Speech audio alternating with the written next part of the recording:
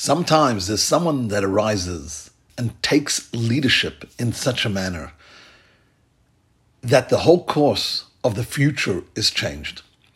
Such starts this week's Parsha by the name of Pinchas. Who is Pinchas?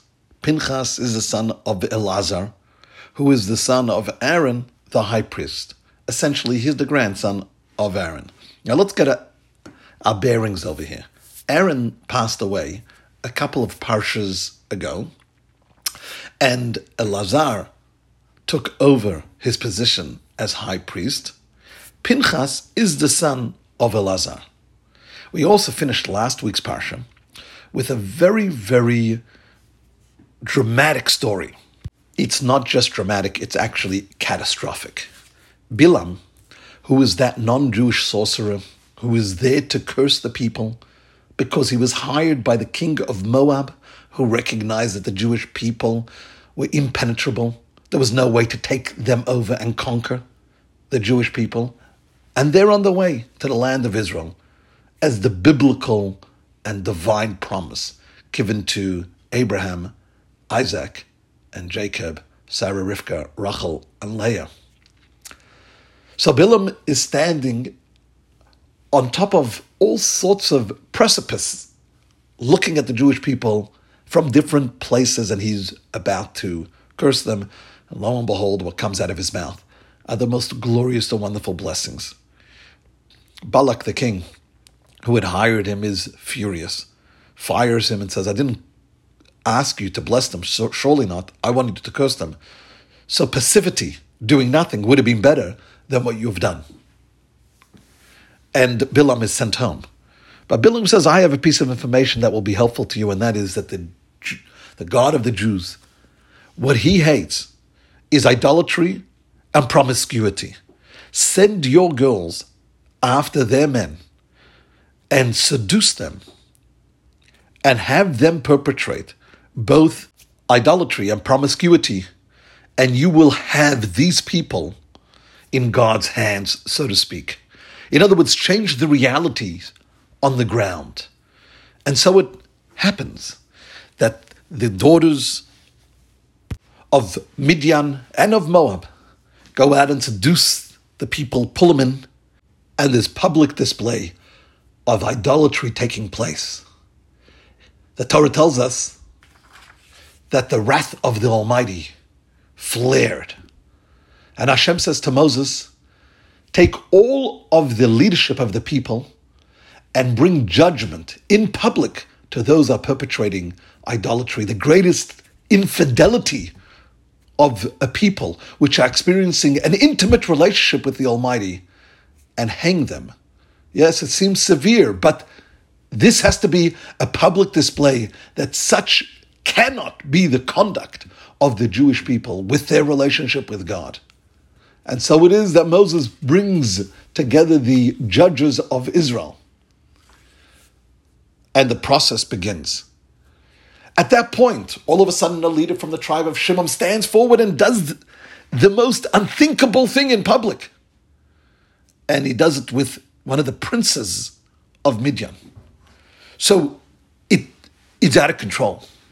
The people are standing at the side, they're dumbstruck, they're frozen. What should be done?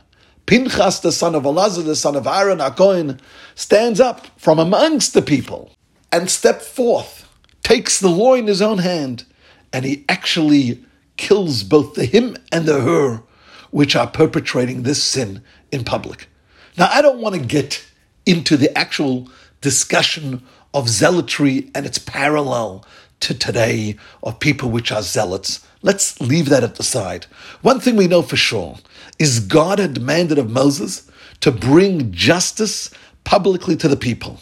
We know that the leadership over there was standing up and perpetrating the worst sort of sin publicly. We know what that effect on the people is, and now we know exactly the way our Parsha begins, where Hashem says that Pinchas, the son of Elazar, the son of Aaron, Akoin, what he did was a tremendous act of bravery, and as a result of that, and of commitment to Hashem, and to the commitment of the covenant that the Jewish people have with Hashem. Therefore, I will be bestowing upon him Brisi Shalom, the covenant of peace. So Pinchas is awarded a tremendous reward in response to his act, and actually as a result of his act. It says the plague that had been spreading amongst the people, which were killing the people in the form of God having sent a plague, and the Torah tells us clearly there were 24,000 people which perished in that plague, that stopped. So we see as a result of his actions, his selfless actions, and I'll tell you why, his selfless. The Torah tells us that he did it in such a manner. He did it in a manner that was counter to his personality. You see, all too often, when we act in a certain way and we put on clothes and try and dress it up as if we're doing it for spiritual reasons, it's very often just our personality is coming out. Expression of who we are. After all, a violent person will perpetrate violence and say, I did it for a good and noble cause. A cruel person will be cruel, but doesn't want to say I'm cruel, will say I'm doing it for a higher purpose. And in fact, as Rashi points out, the people looked at Pinchas and said, why did you do this? Is it possible it's because your grandfather from your mother's side also exhibited this personality? But the Torah says no. Pinchas ben Elazar ben Aharon HaKohen. Where did this come from? From his grandfather, who was Aaron, the high priest, which we know, as the Mishnah says, who was Aaron? Ohev Shalom, he loved peace, V'rodef Shalom, and he pursued peace. He wasn't passive. He was active. He was proactive.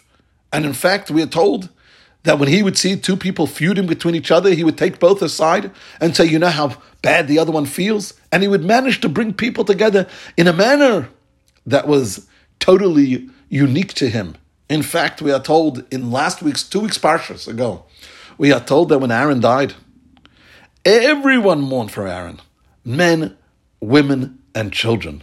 He wasn't popular amongst one of the genders or one of the demographics of the people. He was popular with everyone because he was a man that brought peace between people. Who was Pinchas? Pinchas ben Elazar ben Aaron HaKohen. And Hashem says that he actually stilled my anger. He did what needed to be done. And for that, he was given the covenant of peace. He was actually given the role of becoming a Kohen. Now you see, his grandfather was the high priest, and so was his father. But he had been born at the time where the Kohanic distinction was given to the family, and therefore he wasn't automatically a Kohen. Only those born after Aaron and Elazar became the Kohen automatically were born into the family of Kohens. Pinchas is actually upgraded, so to speak, and is given the status of Kohen. And I have to say that in addition to this being the theme of the Parsha, right after this, we see that God asks for a census, counting the Jewish people. And we started off the book of Numbers. Well, right at the beginning, we start with the census, and over there it says very clearly in the Rashi commentary that the reason that Hashem wanted a census is because he loves his people dearly. And you count the things that you love. It's like you can count your money, you can count your collectibles, you can look over your family and your things that are dear to you. You like to review in your mind and take a census of. And so we see the love between Hashem and the Jewish people. But unfortunately, he is tried, God, or we are tried time and time again in terms of our relationship with God. And by the way, right after that, the Torah talks about the splitting up of Eretz Israel, or the land of Israel, into the ancestral sort of like tribal areas, that each tribe got a swath of land that was then divided up amongst the actual tribe itself.